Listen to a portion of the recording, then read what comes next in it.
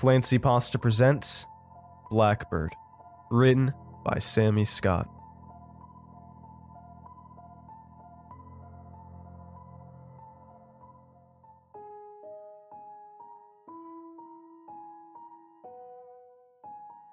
My appointment with Dr. Masterson was at 9 a.m. on Monday morning.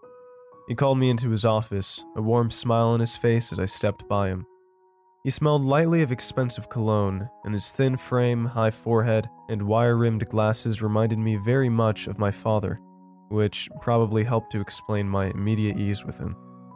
That, coupled with his warm voice, always managed to put me a little more at ease. The comfortable black leather chair threatened to swallow me as I sank into it. It was placed in front of Dr. Masterson's desk, a huge black beast that stood guard in front of a row of impressive, orderly bookshelves. I placed my purse in my lap, hugging it like a pillow, as Dr. Masterson sat in an identical leather chair across from me. I appreciated the fact that he did not sit behind his desk, which would have served as a literal separation between him and his patients. Instead, there was nothing between us except air and an ornate rug. The setup invited easy conversation. He flipped open a notebook and clicked a pen, smiling lightly at me. "And how are you doing this morning, Molly?" "I'm doing okay," I said, returning his smile with a little reluctance. He made a note on his pad. "Good," he said. "You do seem a little lighter today, I have to say." "I am a bit," I said. "Any particular reason why?" he asked. "Yes," I said, breaking eye contact with him and looking at the bookshelves to my right. "It's a little silly, I guess, but I had this dream last night. It was so vivid and peaceful. My dreams are normally upsetting or frightening. You know that, but this one was nice, and it was particularly special because it was about my mom." "Ah," he responded, making another note and nodding with approval. My cell phone buzzed in my purse. I pulled it out and silenced it in one quick motion. "Sorry," I said, dropping it back into the bag. But yeah, the dream was great. It was like she was with me again, and we could just talk. It was so real. I was a little bummed when I woke up and realized it was all a dream, but mostly it made me feel really peaceful. I can't remember the last time I woke up feeling even a little positive. Before the accident, definitely. It was like having a chance to talk to her all over again. Dr. Masterson continued to write in silence. I fidgeted a bit while I waited for him to respond, using my left index finger to trace the spider web of scars across the back of my right hand. I curled my fingers, feeling a familiar ache. It made me wish that would happen more often, you know? I mean, I know I can't bring her back, but even just seeing her again in a dream like that more often would be, nice. Dr. Masterson stopped writing and regarded me for a moment, a nearly imperceptible smile on his face. He seemed to be studying my face. Eventually, he took a deep breath and said, "It's very interesting that you brought this up this morning, Molly." "How so?" I asked. "I've recently introduced a new program to my practice," he answered. "I call it dream therapy. It's essentially a combination of mild sedatives, hypnosis, and a controlled sleeping environment, as well as a few other proprietary procedures. Together, they allow the subject to enter into a deep dream state, but one that allows for more control over the content of the dream itself." I sat forward in my chair, my thumb still rubbing the back of my aching hand. Like I said, it's a new concept, but I've used it to allow patients to revisit moments in their past that bring them particular happiness, or to relieve, if only for a moment, an event that they wish could have had a different outcome. Lame patients can dream of running or even flying if they want to. It provides a temporary controlled respite from reality. In your case, it would allow you to see your mother again. "I'm in," I said without hesitation. Dr. Masterson chuckled lightly. "You need to understand that this is a new procedure, not covered by insurance, and it's still in its experimental phase. But I think you would be an ideal candidate." "Dr. Masterson," I said, I'm in. About an hour later, I walked to my car feeling lighter than air, a glossy brochure clutched in my hand. A pretty blonde woman with perfect teeth smiled from the cover, the words Dream Therapy floating above her head. The tagline, Dream of a Better Today, appeared at the bottom. Right now, we only offer dream therapy sessions once per week, Dr. Masterson had explained to me. I want to be careful about my patients becoming too reliant on the therapy itself, not to mention the drugs involved that induce sleep. The last thing I want to have happen is for the patient to enter the controlled dream state so frequently that they begin to lose their grip on reality. As inviting as it might be to sleep and dream whatever you'd like to dream on a nightly basis, one must stay grounded in reality. Otherwise, it would do more harm than good. My first session was scheduled for Thursday, a frustratingly long 3 nights away. I was to arrive at Dr. Masterson's office at 8:30 p.m. with an overnight bag and anything else I thought I might need for the night. The morning after, I would have a follow-up therapy session with the doctor to see how the night had gone. Assuming all was well, future weekly appointments could be scheduled from there. That Thursday, I pulled my car into the dark parking lot of Dr. Masterson's office building. It was empty, save for 3 other cars. I killed the engine, grabbed my duffel bag from the passenger seat, and walked toward the front doors. A woman I recognized as Dr. Masterson's receptionist, Ileana, approached from the other side of the glass, smiling warmly and unlocking the doors and pushing one open to let me in. I walked past her, and she pulled the door closed and locked it behind me. She led me to the elevators, but instead of going up to the 2nd floor where Dr. Masterson's office was located, we went down to the basement level.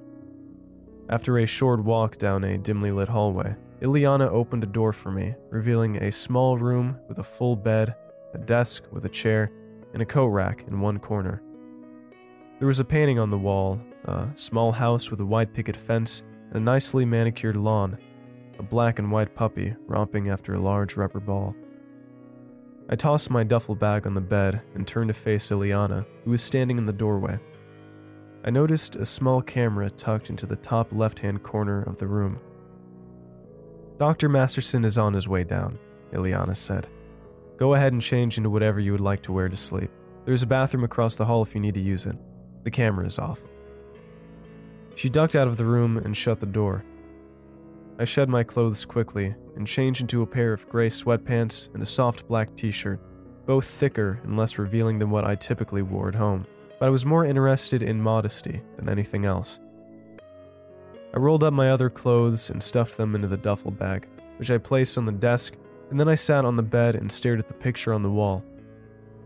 Soft music began to play in the room, dulcet tones that were soothing but without any kind of perceptible melody.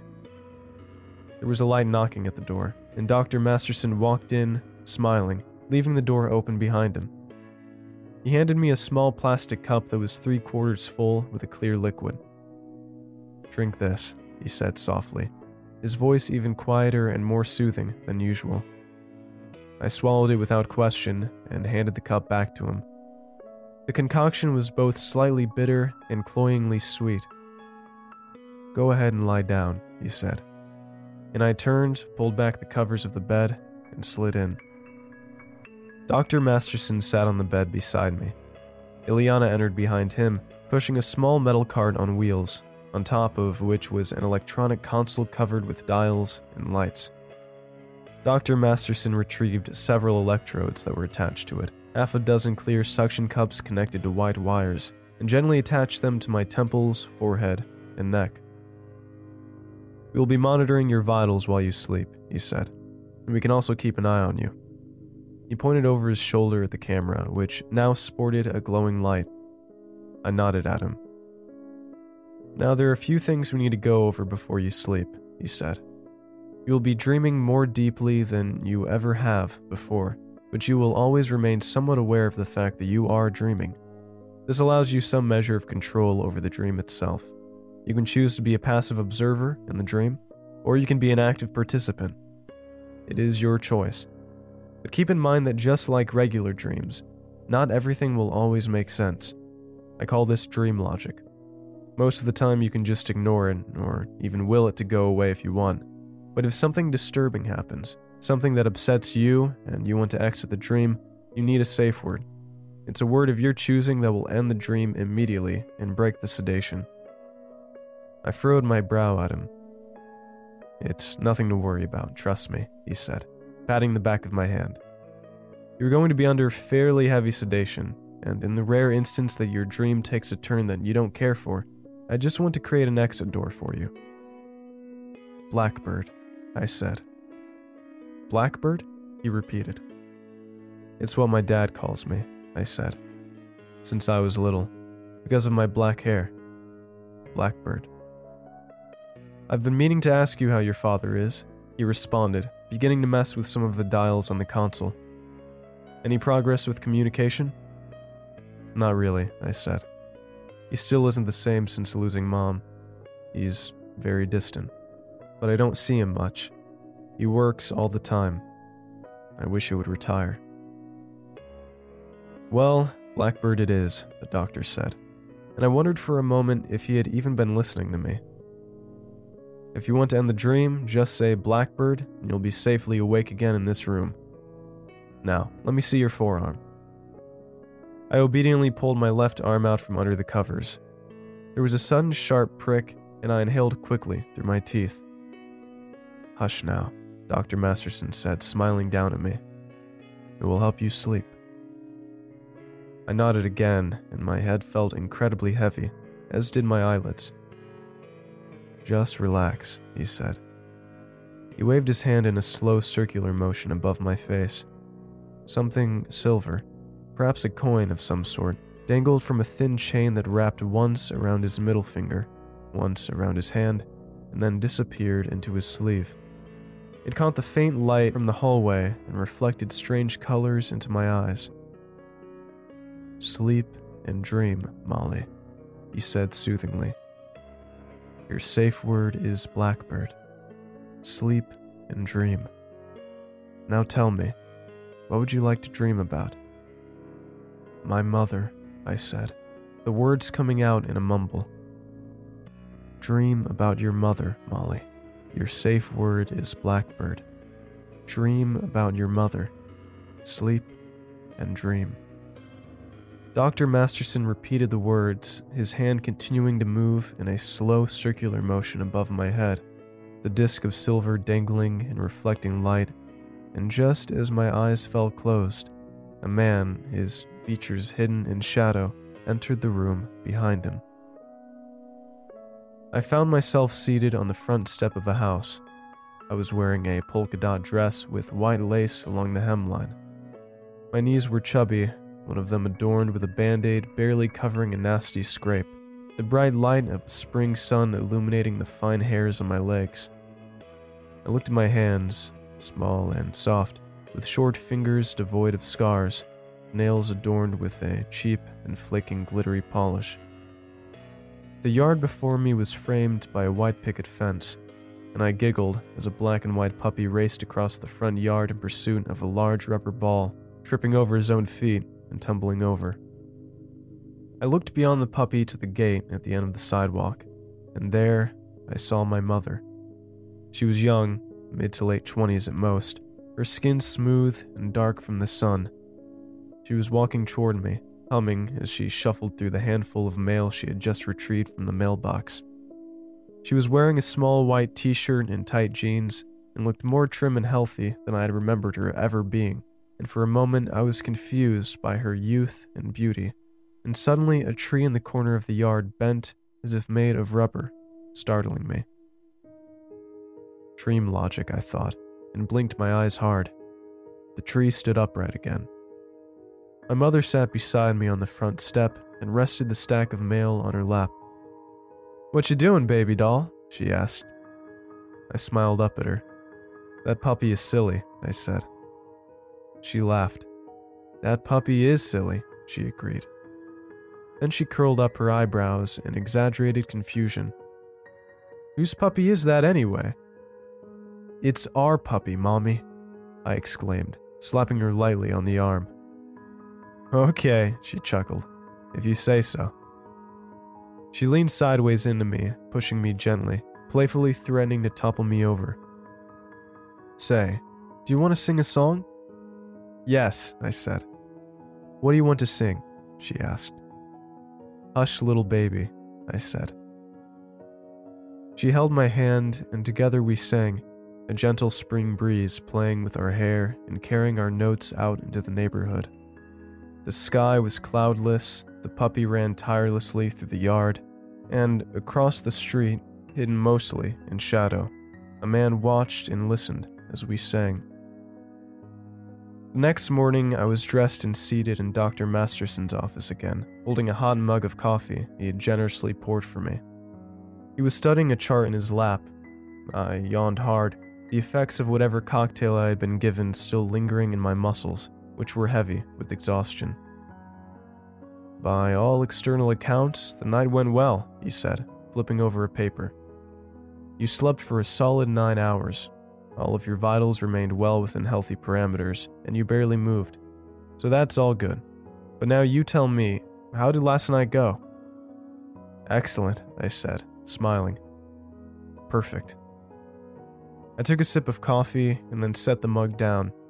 I rubbed one thumb against the raised scars on my left hand, sleepy but excited. And you dreamed about your mother? Yes, I said. I was a kid again. I wasn't expecting that. And she was young too. It was wonderful. It really was like being with her again. Same time next week? He asked. Dr. Masterson gave me a key card. He explained that it would grant me access to his office building on the nights of my appointments, which meant it would no longer be necessary for Ileana to be there to let me in. The following Thursday evening, I walked across the dark parking lot, empty save for my car and one other, entered the building, and took the elevator down. Dr. Masterson had instructed me to use a different room for this dream session, one that was located next door to the one I'd used the week before. It was identical to the first one, save for the picture on the wall, this one of an idyllic kitchen scene that would have made Norman Rockwell proud. I had already changed clothes and slipped under the covers when Dr. Masterson knocked lightly and entered the room, pushing the small metal cart in front of him. I sat up and took the cup he extended to me, drinking its contents, and then offered my left arm to the needle in his hand. Tell me again what your safe word is, Molly, he said, as he attached suction cups to my temples. Blackbird, I said, lying down. Relax, he said, extending his hand until it hovered inches above my face, the silver coin dangling from a chain wrapped around his finger. I tried to make out the details of the engraving upon it, but in the dim light of the room, I could decipher nothing. What would you like to dream about, Molly? He asked. My mom, I whispered. Dream about your mother, Molly. Your safe word is Blackbird. Dream about your mother, sleep, and dream. As sleep overtook me, I looked beyond Dr. Masterson to the door of the room behind him, mostly blocked by his shoulder. A man lingered in the hallway. Who is that? I mumbled, and for the briefest of moments I felt myself being alarmed. Sleep now, he said. I found myself seated at a kitchen table. The room was unlike any room of any house I had ever lived in, and yet at the same time I felt like I was at home. There was a steaming bowl of oatmeal in front of me, smelling sweet with brown sugar and blueberries. My mother was standing at the stove, stirring the contents of a large pot, her back toward me. Good morning, Mom, I said. Good morning, baby doll, she replied, not turning. Did you sleep well? The best, I said. I realized my voice wasn't as small and childlike as it had been in the previous dream. I looked down at my hands. The fingers were longer, as were the nails, which were polished and shining. I was now a teenager, and my hands were devoid of scars. How did you sleep? I asked her. She turned to me, a puzzled look on her pretty face. She too was older than she had been in the last dream, mid-30s, the age she was during my early teenage years. It's funny, she said. I had this dream. I mean, I remember dreaming, but now I can't remember anything about it. She shook her head and dismissed the thought. Dreams are funny that way, I said. They can be, she responded. Eat your oatmeal. You'll be late for school. I raised the spoon from the bowl in front of me, its contents steaming and black like tar. Why is my oatmeal black? I asked, chuckling. What? My mom responded, looking at the spoon. Dream logic, I thought, and blinked, and immediately the oatmeal returned to normal. Never mind, I said, devouring the spoonful. Mom returned to stirring the pot. Hey Mom, I have an idea, I said. What's that? She asked. How about I ditch school today and we go to the mall? Oh, Molly, she chastised. Oh, come on, I pleaded, getting up from my chair and walking over to the stove. We haven't done a Mom and Molly day in forever. We could shop, get lunch at some greasy spoon, complete with onion rings and strawberry milkshakes, and go to the matinee. Your dad would kill me, she said. But even as she spoke, I could tell she was considering it. Please, I said, pulling on her arm. She laughed and smiled at me, and for the briefest of moments she was so vibrant and alive that I felt a terrible sinking feeling in my chest, reality beginning to encroach upon the dream, a small voice in the back of my head reminding me that, no, she's not alive, she's dead now, and suddenly the floor began to shake. I felt myself stumbling sideways, but my mom caught my arm and held me upright. Did you feel that? She asked. I threw my arms around her and hugged her tightly. Don't wake up, I thought. Don't wake up, don't wake up, don't wake up.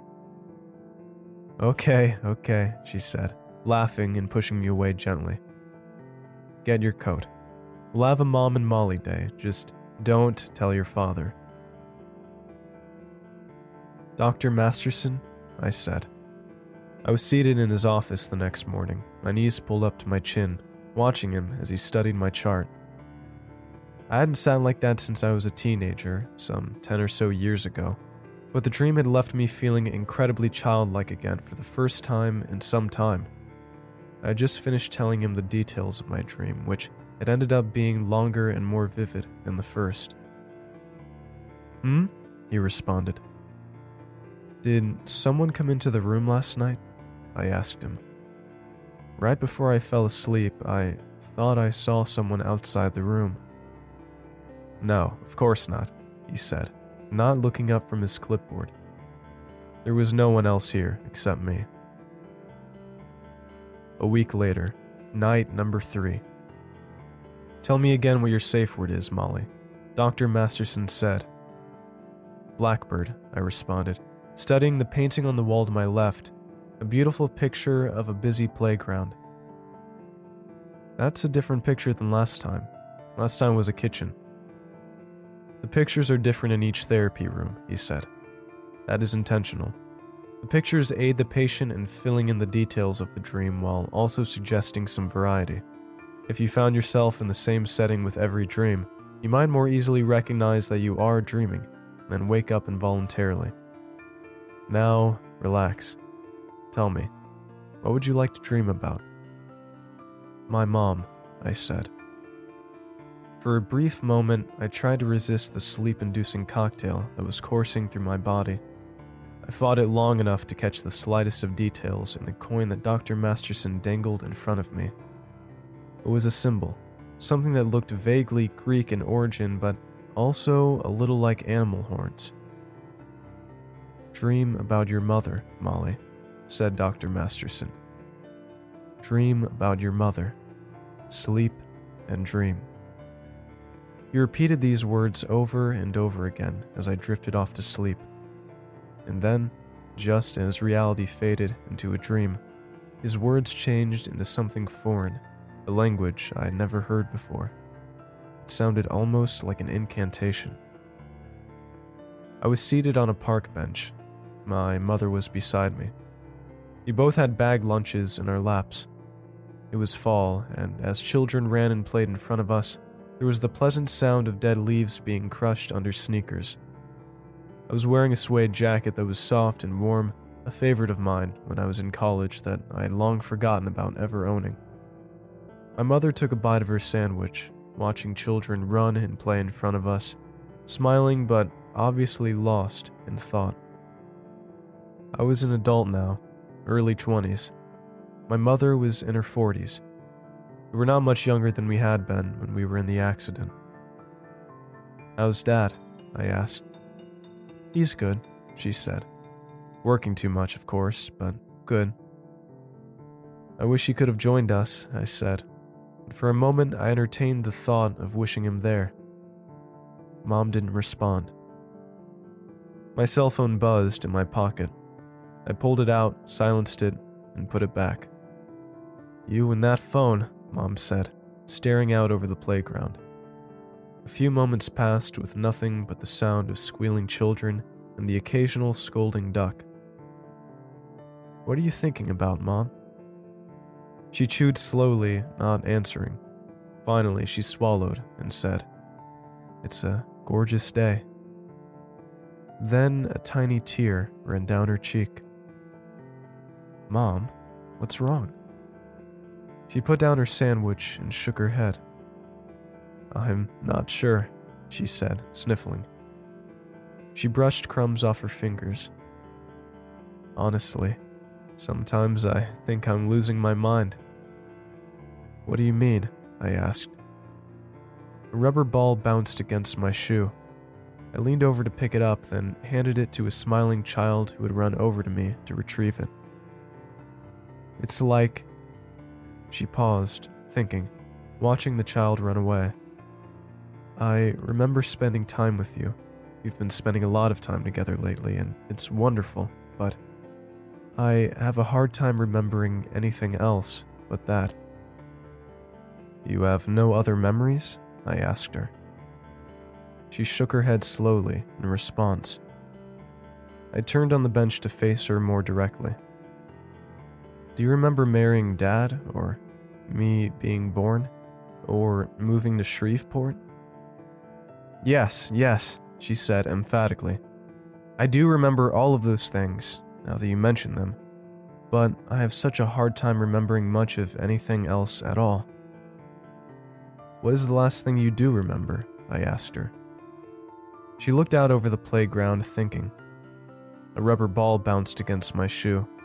I leaned over to pick it up, then handed it to a smiling child who had run over to me to retrieve it. Dream logic, I thought, as the child ran away. In the distance, beyond the play equipment that was swarming with colorfully dressed children, a man sat alone in the shadow of a tree, facing us. "I remember going to the mall with you, shopping. Onion rings and a matinee, stirring oatmeal in the kitchen, singing Hush Little Baby on the front step, a black and white puppy." Her voice trailed off. I shivered. "Anything else?" I asked her. A terrible, loud sound, like metal being crushed, glass shattering, screaming, and pain. She took a deep breath, then faced me. "Molly, why did you bring me back?" A rubber ball bounced against my shoe. I leaned over to pick it up and handed it to a child whose face was covered with blood, her hair matted and dark against her scalp. I sat in stunned silence, and my mother began to scream, grabbing my arm and shaking me. I tried to pull away from her, but her grip was too tight. She stared at me, her eyes wide with fear and her face drained of all color. "Blackbird," I said. "How did last night go?" asked Dr. Masterson. "Not well," I said. "You woke up with a safe word," he responded. "You saw that?" I asked. "On camera, yes," he said. "You actually spoke it out loud." "I dreamed that my mom was losing her memory," I said, and then she started talking about the car accident. Dr. Masterson made a note. Did you try to change the course of the dream? He asked. You do have some control over what happens. I was too frightened, I said. I didn't even think of it. I just wanted it to end. If you think the dreams are proving to be less than therapeutic, perhaps we should take a break from them? No, I said quickly. I don't want to do that. It was just last night. The first two were good. Maybe I can make the next one good too. That's entirely your decision, he said. Dr. Masterson, can I ask you something? Yes, of course, he responded, finally looking up from his notes. The dream therapy. I know you used drugs on me, probably several, and hypnosis, but is there more to it than that? Like what? He asked. Like, I don't know, something spiritual? I didn't want to use the words voodoo or occult because they would make me sound silly and paranoid, but they were the only words coming to mind. That coin you use, it has a strange symbol on it, and it sounded like you were speaking in a foreign language before I fell asleep. He chuckled and shook his head. Dream logic, he said. You were falling asleep and confused the dream for real life. My methods are completely proprietary, but I can assure you, the procedure is purely medical. Toward the end of my dream, my mom asked me why I had brought her back, I said. Dr. Masterson's mouth fell open just slightly before he caught himself and shut his lips tight again. He cleared his throat, then made an act of shuffling the papers on his lap. He smiled at me. Molly, that was simply the real world encroaching upon your dreams. I assure you, your mother exists now only in your dreams and in your memory. That is all. But I will also remind you that if I begin to suspect that you are having a hard time differentiating between the dream therapy sessions and real life, I can stop them at any point that I deem necessary. No, I said, putting up my hands quickly.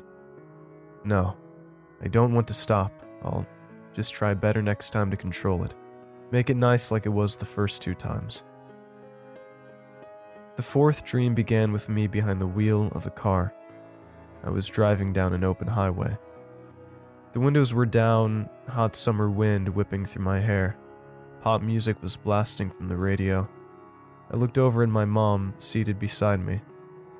She was singing along to the song, smiling, one hand out the window, surfing the wind. Where are we headed? She yelled over the music. Anywhere you want to go, I responded, laughing. Mom and Molly vacation time. Hawaii? She yelled, and we both laughed. She bopped along to the music and pushed her sunglasses up against her brow. My cell phone buzzed from the cup holder beside me. I picked it up and looked at the screen, but it was blank. Eyes on the road, kiddo, Mom scolded. I put the cell phone back and blew a raspberry at her. I'm 30 years old, Mom, not a kiddo. You'll always be my kiddo, she said. Keep your eyes on the road. Well, I hope you're ready to swim, I said, changing the subject. It'll be an underwater drive to Hawaii. Trees whipped by in a blur as we sped along. Didn't Dad want to come? I asked. He's working, she said so quietly that I barely heard her over the music. She reached forward and turned off the radio, the smile falling from her face. On second thought, I've changed my mind about Hawaii. There's nothing but darkness there. What? I said. It's nothing but darkness there, Molly. There's you, and there's me, and then there's darkness. Even though the windows were still down, the wind suddenly ceased and everything was silent. I couldn't even hear the car's engine running as we sped down the road. What are you talking about? I said. Why did you bring me back? She asked. I closed my eyes, gripping the steering wheel tight, my knuckles whitening. Control the dream, I thought. Control the dream. Happy thoughts. I don't remember anything, Molly, she said. It was quiet for a while, like sleeping. It was peaceful. There was no pain. And then suddenly we were together again.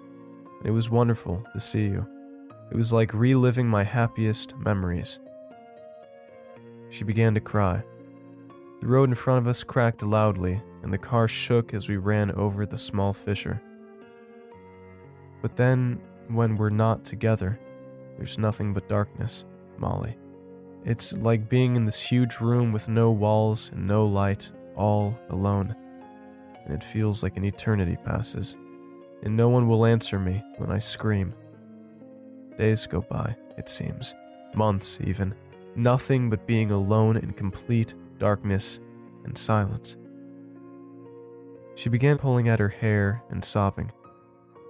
"Why did you bring me back?" she screamed. "Why didn't you let me be? Why didn't you just let me rest?" The car swerved, and for a moment, I almost lost control of it. "Calm down, Mom," I said, my mind racing. Control the dream, I thought, closing my eyes. Picture a beach with palm trees and a sunset, the sound of seagulls, warm sand under our feet. Picture paradise. My mom grabbed my arm, and the car swerved again. "Don't wake up," she said. "If you wake up, I'll be in the darkness again, Molly.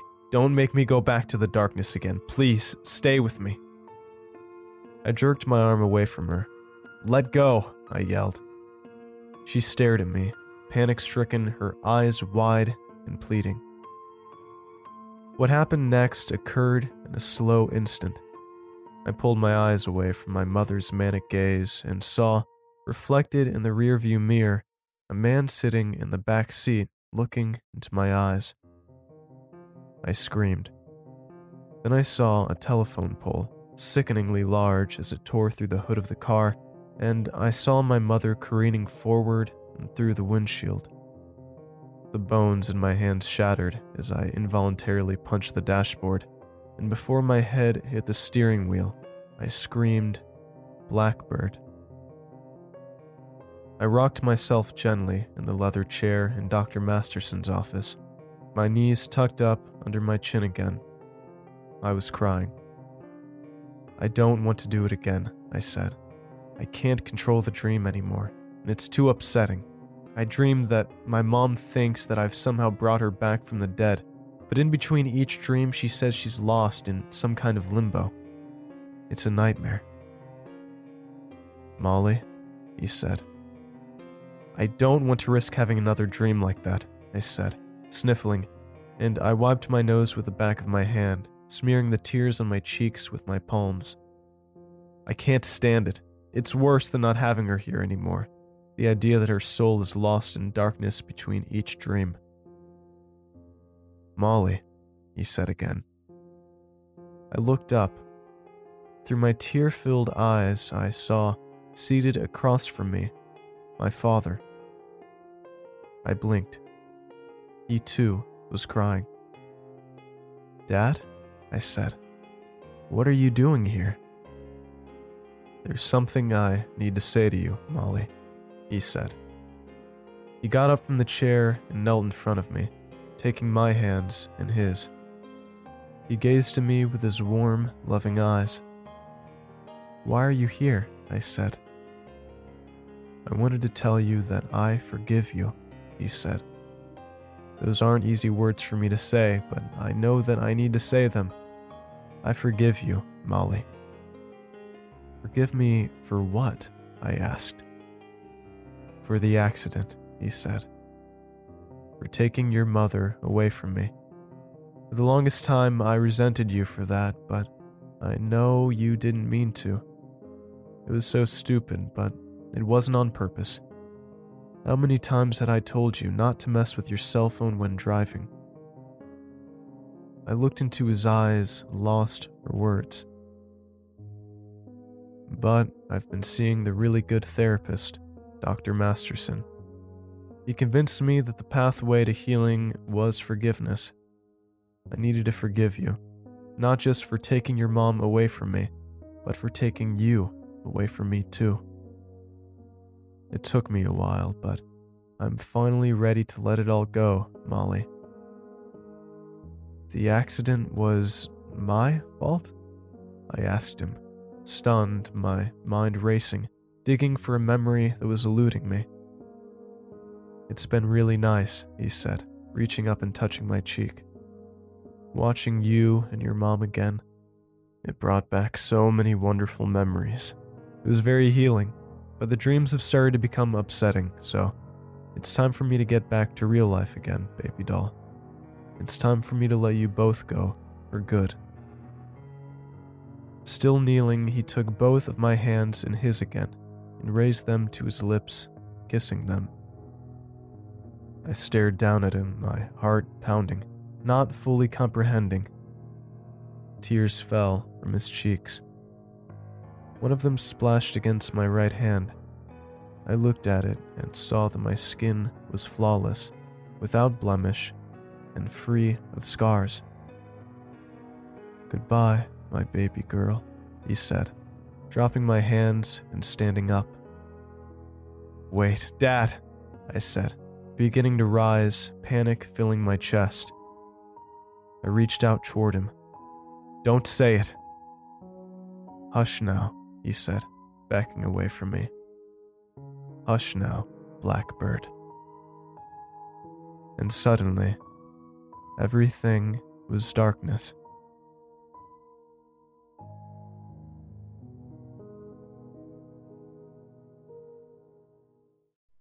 Thanks for listening, and I hope you enjoyed tonight's story.